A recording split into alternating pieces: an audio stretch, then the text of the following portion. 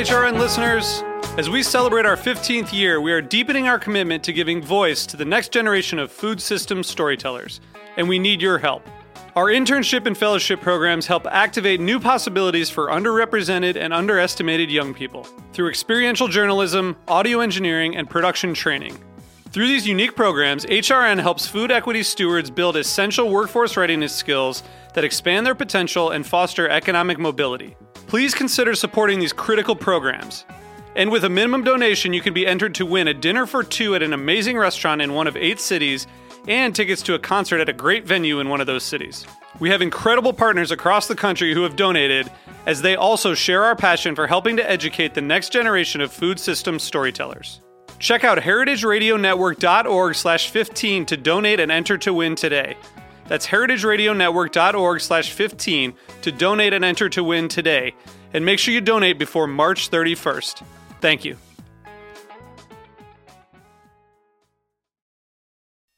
This episode is brought to you by MoFad, the Museum of Food and Drink, inspiring public curiosity about food. Learn more at mofad.org. You're listening to Heritage Radio Network. We're a member-supported podcast network broadcasting over 35 weekly shows live from Bushwick, Brooklyn. This year, we're celebrating 10 years of food radio. For the past decade, we've been taking you behind the scenes of farms, restaurants, breweries, school cafeterias, and more. It's been 10 years, and we're just getting started. Find us at heritageradionetwork.org.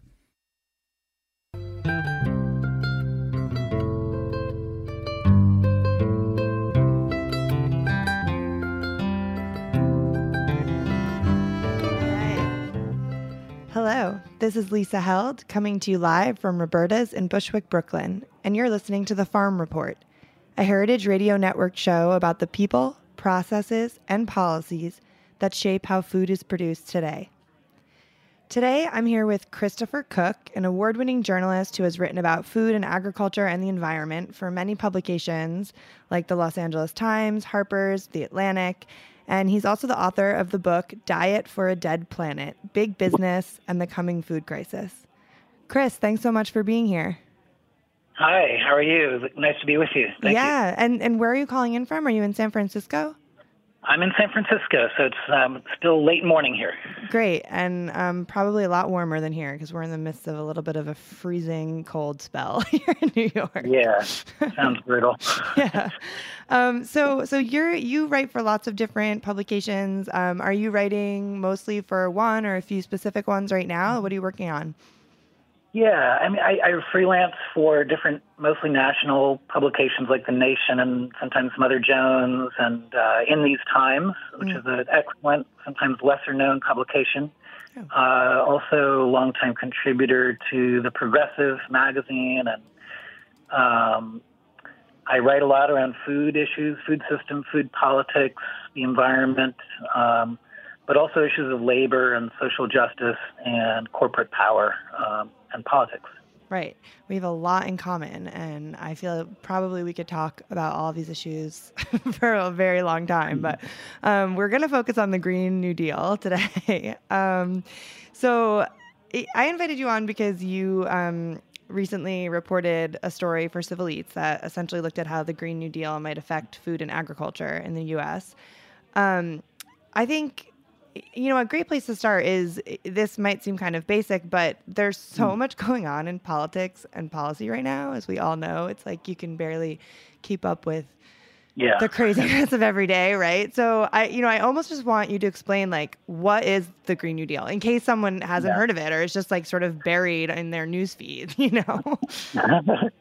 No, absolutely. And I think it's a good question, actually, because it's not it's not fixed in stone, and it is a kind of a moving target or moving subject. And so the concept has been around for more than a decade. The Green Party actually is sort of the first political entity that was putting this forth in the United States.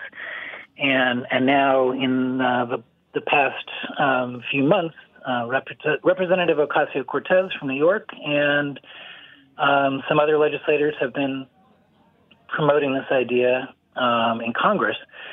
And the concept is to create millions of jobs to expand renewable energy and address the climate crisis, and therefore decarbonize the economy, as they say.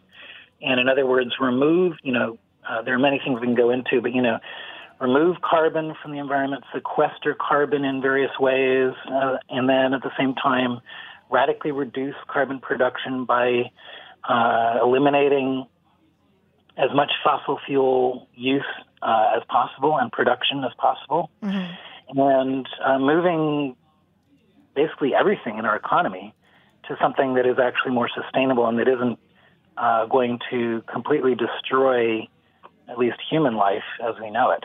Right. Yeah. Yeah. So the there's obviously a lot involved in all this. Like you said, it's kind of this transformational thing, and that is across lots of sectors of the economy. I think probably the biggest, when you talk about climate, we talk about energy, transportation. But, obviously this is a show about food and agriculture. So my first question is how much of it talks about food and agriculture? Yeah. No, and this is actually really important. Very little. In the conversation about the Green New Deal in the past, say, 6 months or 4 months, whatever, the food and agriculture aspect hasn't really been talked about much at all. A handful of articles, mine and some others out there, some political advocacy groups around the country, in the food and farming sector are really starting to raise this issue. So within the resolution, which is in Congress now, which isn't legislation, you should remember, it's just a resolution to set maybe a framework and some concepts and get some support and buy-in. There is one very, very short section or a couple of paragraphs about food and agriculture. And at least, I feel like they said some good things about supporting local and sustainable agriculture and investing in those kinds of things. And, that's great. And supporting smaller scale family farms, those are all good things. Right. Not nearly enough. I think that it's important for folks to know that the food and agriculture sector is the single biggest contributor to climate change out of every sector, energy, transportation, worldwide. The food and agriculture production sector is the top contributor, contributes anywhere from 25 to 30% of global greenhouse gas emissions. Right. And that's everything from fossil fuel-based pesticides and chemicals to large-scale machinery and all the dust that's kicked up from that, and that's also from the methane, phenomenal amounts of methane and hydrogen sulfide that come out of giant animal factory farms and long-distance transportation of food. So there's many deforestation, removing forests which store carbon in order to have more sprawling factory farms and other types of commodity farms. So these things are all part of a system that absolutely, it's not about wanting it to change. It absolutely has to change for our future to be there. Right, to exist. Yeah. But so, if it's the single biggest contributor to climate change, why is it only getting this one short section? Yeah, I don't have a clear, easy answer for that. I think that as long as climate change has been talked about, food and agriculture has sort of struggled to get its part in the conversation. And I think that is not unique to the Green New Deal. I think that climate action movements and others, have started to really recognize this much more in recent years, but it's taken a lot of pushing. I think that it doesn't necessarily automatically make sense, that farming would be such a huge producer of greenhouse gases. I think that, you look at huge power plants and jet planes and semi-trucks and other things like that, and the grid, the very sustainable grid and gazillions of cars and trucks. Those are much more obvious emitters than a farm, which, we think of as this beautiful, it's green, there's... Right, you think of it as sort of part of nature, not as... So that might be part of it. But of course, so much of our food is transported in those toxic, unsustainable ways. So that's just one piece of the food climate, food print, as many of us are saying now. But is whether it's air transport, shipping in various ways, semi trucks, rail, all those things are part of food's imprint on the environment because of our food system, which is not very local or regionally oriented, and which, we can talk more about this if you want, but, it's based so much, especially in the U.S., but in other areas as well, on producing large-scale, commodities, which then get processed into other foods and therefore get shipped and processed all over the place, adding to that climate footprint instead of more local and regional foods that are, diverse and ready to eat. Yeah. So do you see like local and regional foods as one of the biggest kind of solutions that is available in terms of changing the food system to have a smaller footprint or smaller environmental impact? I see it as a key part. I think that, we can't reduce the solution to one element or another.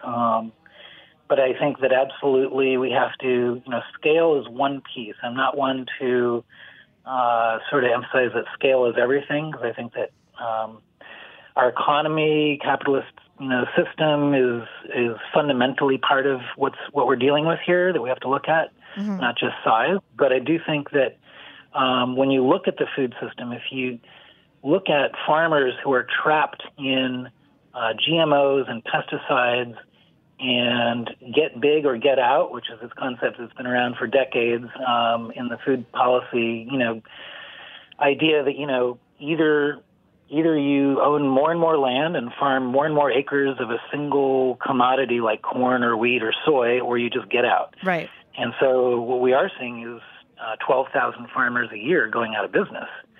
And some of that is really because of this idea that you have to get big or get out. And so I think it's critical that, we both, we create incentives for local and regional food production, but not just that, also organic and regenerative farming practices and, and diversified food production is the other key, another big key. And there are many other farming practices that have to do with soil that we could talk about. But I think the basic idea about local and regional production is to not say, well, everything must be within 5 or 10 miles or I'm not going to eat it, because it's just not realistic for so many places and for many people. But I think the idea is that, if we simultaneously can encourage farmers to diversify food production, produce an array of crops for local and regional markets, shift to organic. These are all things that many farmers would like to do, but they're not given the ability to do it. They're not given the time and the resources and support to do it. Right. So in your reporting on the Green New Deal, does the plan outline ways to help farmers do that? Can you give us a sense of what they suggest might be a policy approach to helping farmers make those changes? Yeah, unfortunately, it's not in there right now. There's just sort of a nod, a decent nod to some of these concepts, but and we don't know whether that's purposeful. Maybe they didn't want to be boxed in. I don't know inside the brain trust how that decision was made. But I do know that there are coalitions and groups around the country that are really starting to put forward ideas. There was a group of agroecology experts and professors about a few weeks or a month ago who put out a really interesting letter, group letter, and I know there are other elements of this that are in the works to really emphasize that Congress take on some of these policies around, so for instance, have some type of public investments or supports for organic farming and transitioning to organic farming. So you can give people, farmers, some form of support, whether you call it a subsidy or a support of some other kind, or an investment, to transition to organic production and diversified production of multiple different types of crops, and also provide funding mechanisms to expand local and regional markets for those crops. So whether it's farmers markets or getting away from the giant Walmarts of the world and having, which really do some damage, even though they do sell organics, but they do some damage by really basically giving farmers and producers no leverage in the marketplace, right. No ability to negotiate a fair price for their products is the least of what they do. So I think that, these kinds of, whether you call it incentives or investments or supports for organic, smaller scale, diversified production will be key. People are also talking about any form of subsidy or support that farmers get needs to also require that there be a set of sustainable practices that are either followed or put in place, whether it's protecting pollinators, right. And pollinator habitats, or like something like cover crops, maybe. Yeah. Excuse me? Something like cover crops, maybe. Like cover crops, yeah. Exactly, and less tillage of the soil, not necessarily no-till, but less till of the soil, and good crop rotation practices, and like you're saying, and so those, and again, moving away from toxic pesticides and chemical fertilizers will be key as well. And it's important for people to know that right now we spend $13 to $15 billion a year in subsidies and crop insurance that goes almost entirely to large-scale commodity producers of, like, again, the corn, soy, wheat, and a few other key crops that are primarily used as either animal feed or fuel stocks or for processed foods. And again, a lot of the problem with this is that it's almost entirely GMO produced and pesticide based, and so we absolutely have to shift those dollars in a different direction if we're going to have a hope at reducing emissions and also sequestering carbon, improving the quality of soil, giving our farmland soils the ability to store carbon as well as grow healthier food and actually use less water. Right. So we have to take a quick break, but we're going to be back in a minute, and we'll keep talking about the Green New Deal, and I want to sort of get into where this is all headed and what we can really expect to happen. So we'll be right back.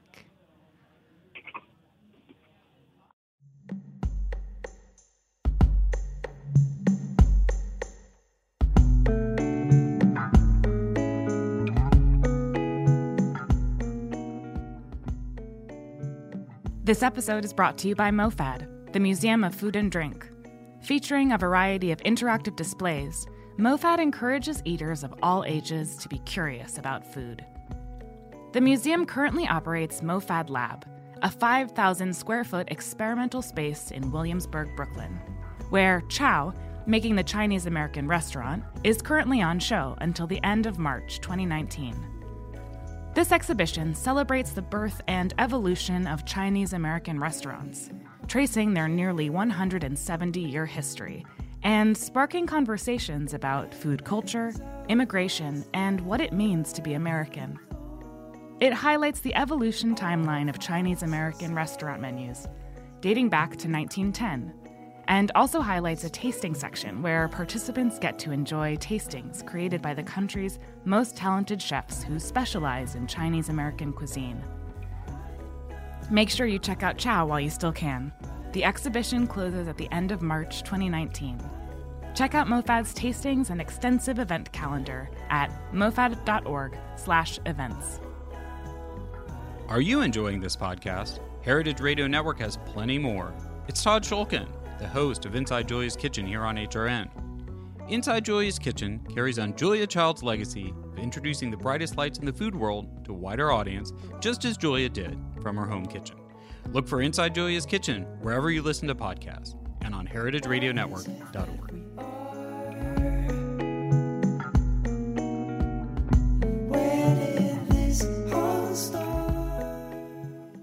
We're back. This is Lisa Held. You're listening to the Farm Report on Heritage Radio Network. I'm here with Chris Cook. We've been talking about the Green New Deal and how it might impact food and agriculture.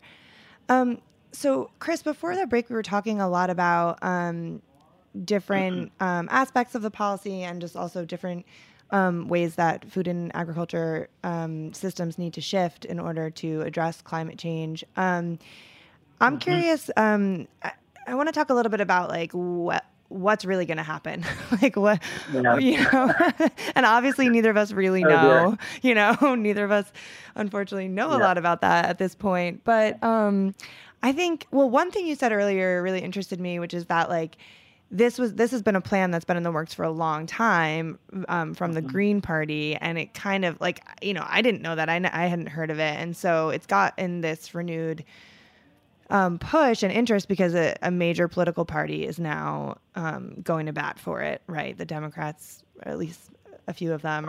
Right. But so, it's a House resolution.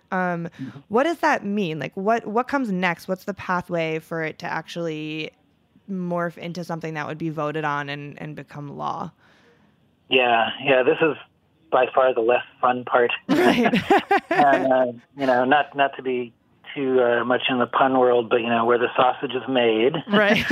So, all right, no more of that. But anyway, so there's a resolution in the House sponsored by Ocasio-Cortez and actually co-sponsored by, my last count was 67 members of Congress. It's probably higher than that now. Okay. And then in the Senate, Senator Markey from Massachusetts has a similar resolution there. Senator Merkley from Oregon is talking about putting forth legislation or a resolution. So we'll see what that looks like, or if it dovetails with this. So it would be non-binding. It wouldn't be legislation, but it would be a step forward. And from the beginning, what I was hearing from the Sunrise Movement and from Ocasio-Cortez when they were starting to push this idea was that it's really about getting something ready to go by 2020. And if you don't start now, you won't have it ready by then. I think everybody recognizes that nothing like this is going to pass the Republican Senate. Right. It's hard enough to even get broader support in the Democratic Party, frankly, and the leadership, which I've written a bit about that, and it's quite maddening given that they know how dire the climate crisis is. But I read a piece for In These Times, which folks can look up, about Nancy Pelosi and other Democratic leaders stifling the Green New Deal by crushing the select committee idea. The original idea was to create a select committee to focus entirely on creating a Green New Deal and having hearings and create legislation that would be ready to go by 2020 if we had a Democratic Senate and a Democratic president. And so instead, they basically crushed that movement and recreated a climate and energy committee from 2007 that has no legislative authority, no ability to create legislation. So, and they're still generally dismissing, when I say they, I mean some of the House leadership, like Nancy Pelosi, Steny Hoyer, and the others. It sounds like they're softening their opposition a little bit, maybe, but they're not supporting it, which is utterly remarkable. I don't know. I understand they're afraid of being called socialists, but they're going to be called socialists no matter what they do anyway. Right. So I think that, what's promising is that this has gotten as far as it's gotten, for all the frustrations that folks might have, that this has gotten to the point where there is a resolution in Congress that's got, I think close to 70 co-sponsors now, and has at least, perhaps a chance of passing, I don't know, as a resolution. I don't know what the vote count would look like right now, frankly, and I wouldn't hold my breath to see it pass. But the ideas have been put forward very strongly, and I think that it's made climate change a really major part of the conversation. The problem, of course, is that that's not nearly enough. I mean, we've been knowing about this and having these conversations for decades, and the climate crisis is only getting worse and more dire, to the point where scientists around the world, have concluded that we have 12 to 15 years to have any hope of reversing, or not even reversing, but really slowing this path of destruction and giving ourselves any chance of reversing it in the future. We're pretty much headed toward a longer period of irreversible, temporarily irreversible climate catastrophe for now. But I think a lot of the idea is you can slow this down and put humanity and the planet in a better position. Yeah. Well, and it's, I mean, and meanwhile, it's like, we're talking about this, what's going on in the government and them trying to squash it with these committees. And meanwhile, there's also, Republican representatives telling the American people that Ocasio-Cortez wants to take away their burgers. Right. Because, she made a comment that, one of the small things we need to do to, save the planet from these dire consequences is maybe not all eat meat 3 times a day. And, she even qualified it with, I don't mean everyone should go vegan. Like, this is not, and it's like a comment that seems to me to be just so uncontroversial. Like, we sort of know at this point that the science shows we need to all cut back. Like the planet needs to cut back on meat production, and especially the ways that we produce it now. And that's it's like it's still effective for people in policy to kind of use that as a talking point and say like, and people are like responding to that. I'm like, no, I don't want, I want my burger. It's like, well, you're not gonna be able to eat a burger if the world is like, exactly. So, I mean, it can be a little maddening, I guess. In your reporting, like, have you come across things that, like, ways that you communicate about food and climate that you think are more effective that people respond to?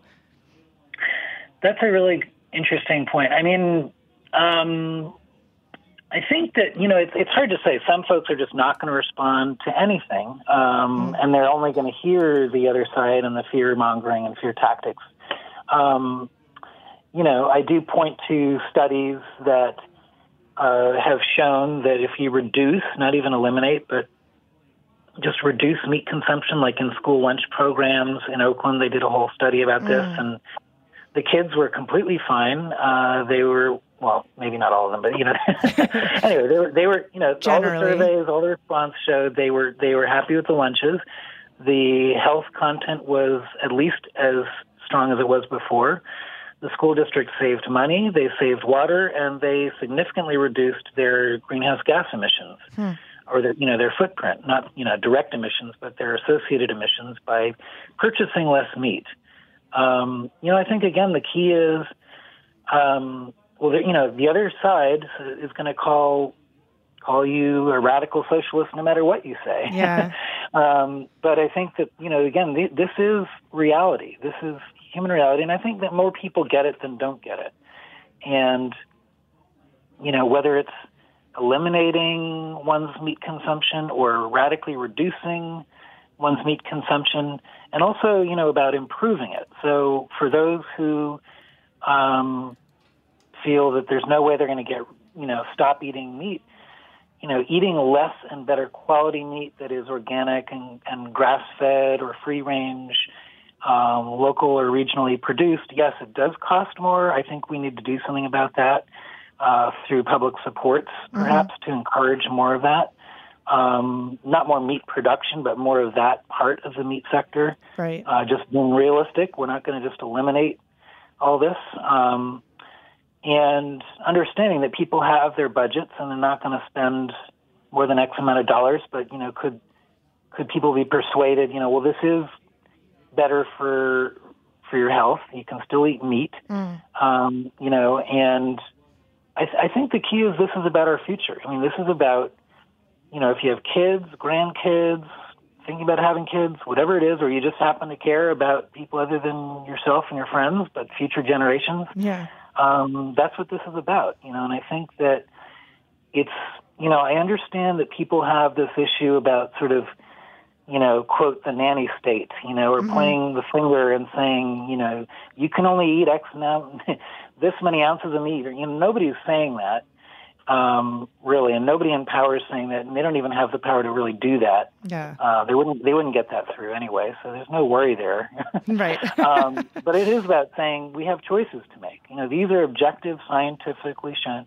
These are choices that we have to make, and we all make these in our individual lives, and we set priorities, and we don't get everything we want constantly. And so I hate to sound like some sort of parent on this, but I do feel like the Republican messaging is infantilizing. Yeah. And it really does create this idea that,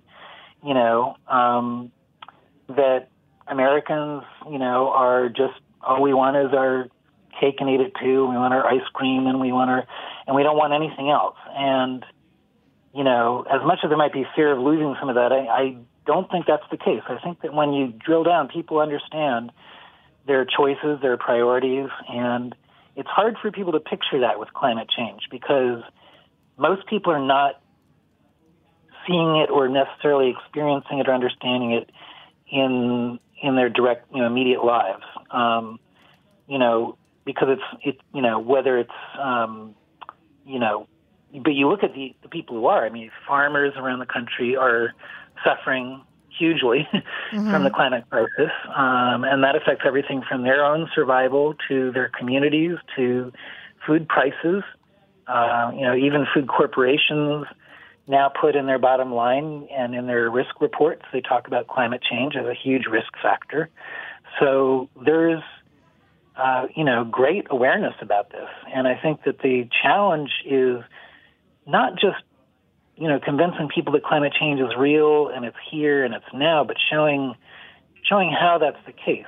And, that can sometimes be tricky because, climate change may not have created the forest fire, but it created the wind tunnels and the extent of the forest fire by the weather patterns and the wind and the wind patterns that basically exacerbated.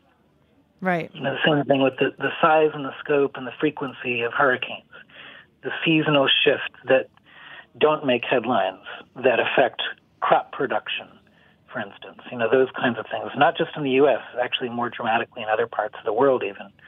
So all these things, I think that it's just going to continue to take work to show people the really remarkable levels of suffering and costs, financial and human costs that are going on in the U.S. and around the world due to climate change. And you're always, unfortunately, going to have the deniers. And I think in every aspect of politics, this is what we're dealing with. We're dealing with resistance even within the Democratic Party due to perhaps a set of electoral concerns, but also, frankly, the fossil fuel industry and the money that they provide. And the fact that the Democratic Party reversed itself on banning fossil fuel money in campaigns, right. That all plays a role. And then on the other side of things, you've got denialism and how convenient that is to prop up some of those same interests. So it's just about continuing to try to educate and have these conversations and make people aware. People are suffering now. Yeah.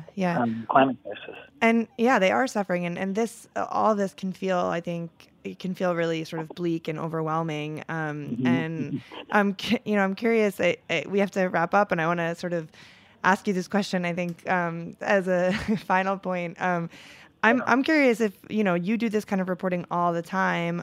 Are you optimistic at all that this new policy push will be effective in sort of reducing the impact of food production on climate change? I don't know about this particular resolution or legislation at the moment.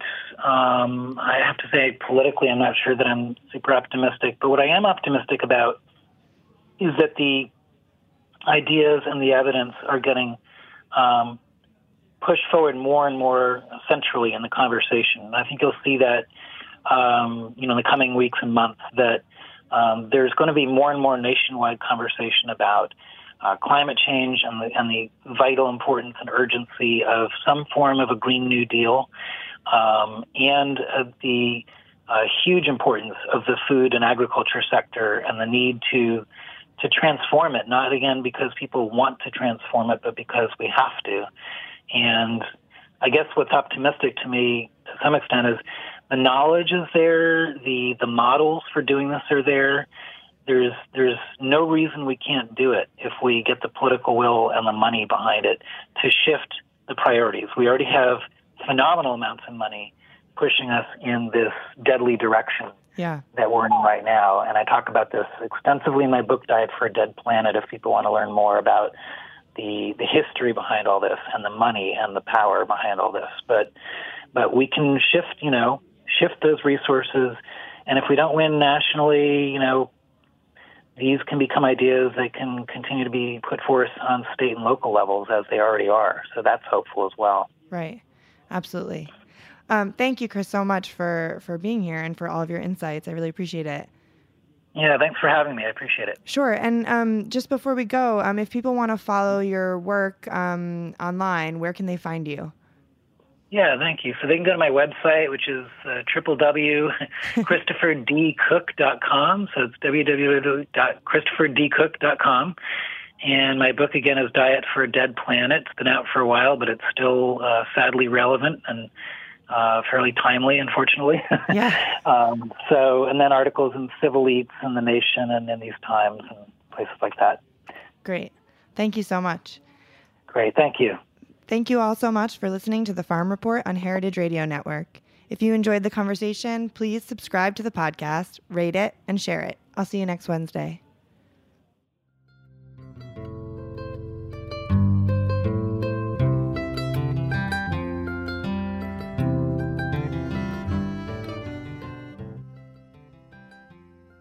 Thanks for listening to Heritage Radio Network, food radio supported by you. For our freshest content, to learn more about our 10-year anniversary celebration happening all year long, subscribe to our newsletter. Enter your email at the bottom of our website, heritageradionetwork.org.